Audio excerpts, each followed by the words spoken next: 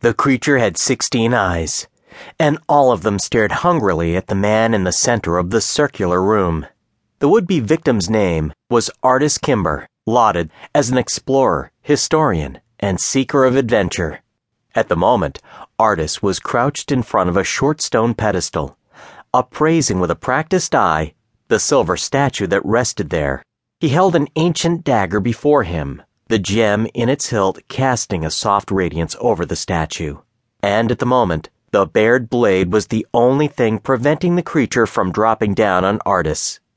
"There's no evidence the ring was ever in these ruins, Artis. Perhaps it would be best if we dusted ourselves off and went our way."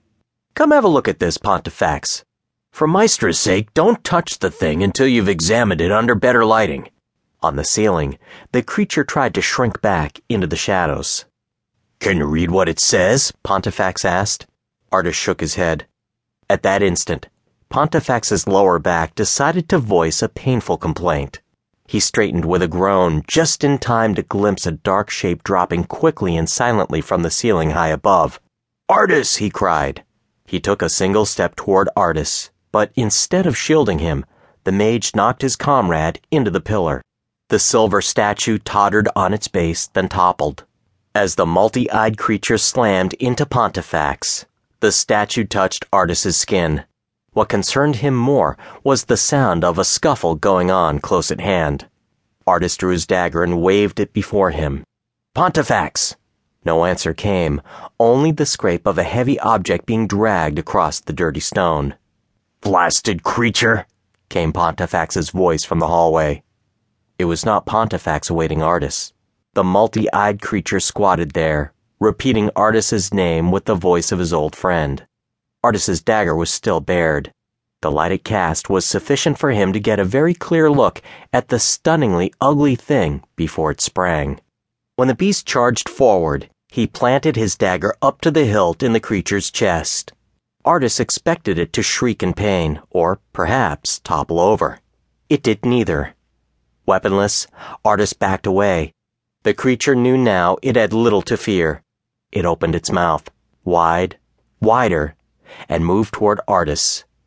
"See here, you damn nuisance," Pontifex mumbled from the doorway. The creature turned its head just in time to see an azure bolt flash from the mage's stubby fingers. The blast of arcane energy did not strike the beast and paralyze it. The bolt swerved violently around its target and struck Artis in the chest. With a shudder, Artis began to grow. In moments he was twice his normal 6 feet. In an instant more, 3 times that height. The creature was suitably flustered, its vice-like grip broken by Artis's rapid change in size. Without pause, it clambered over Artis's legs and dashed past Pontifex. Pontifex rubbed his chin, a frown on his jowl-heavy face. "This shouldn't have happened." He pointed at the gaping hole in the front of Artis's coat, where the creature had bitten through.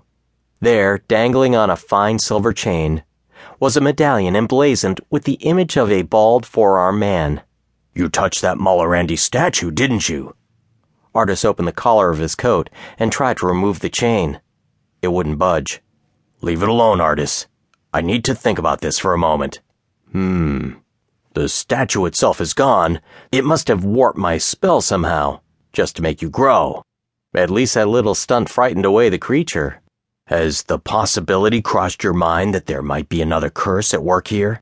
"The curse of the ring is a myth, Pontifex," Artis snapped. "We've been hunting for the Ring of Winter for almost 10 years. If rumors of the curse were true, you'd think it would have caught up to us by now." The driving motivation for Artis's trek to the desolate and dangerous ruins was the Ring of Winter. The search for that almost mythical band of metal had become the motivation for the young man's entire life. Throughout the ages, men and women had hunted it, for it was rumored to grant unbelievable powers to the person wielding it.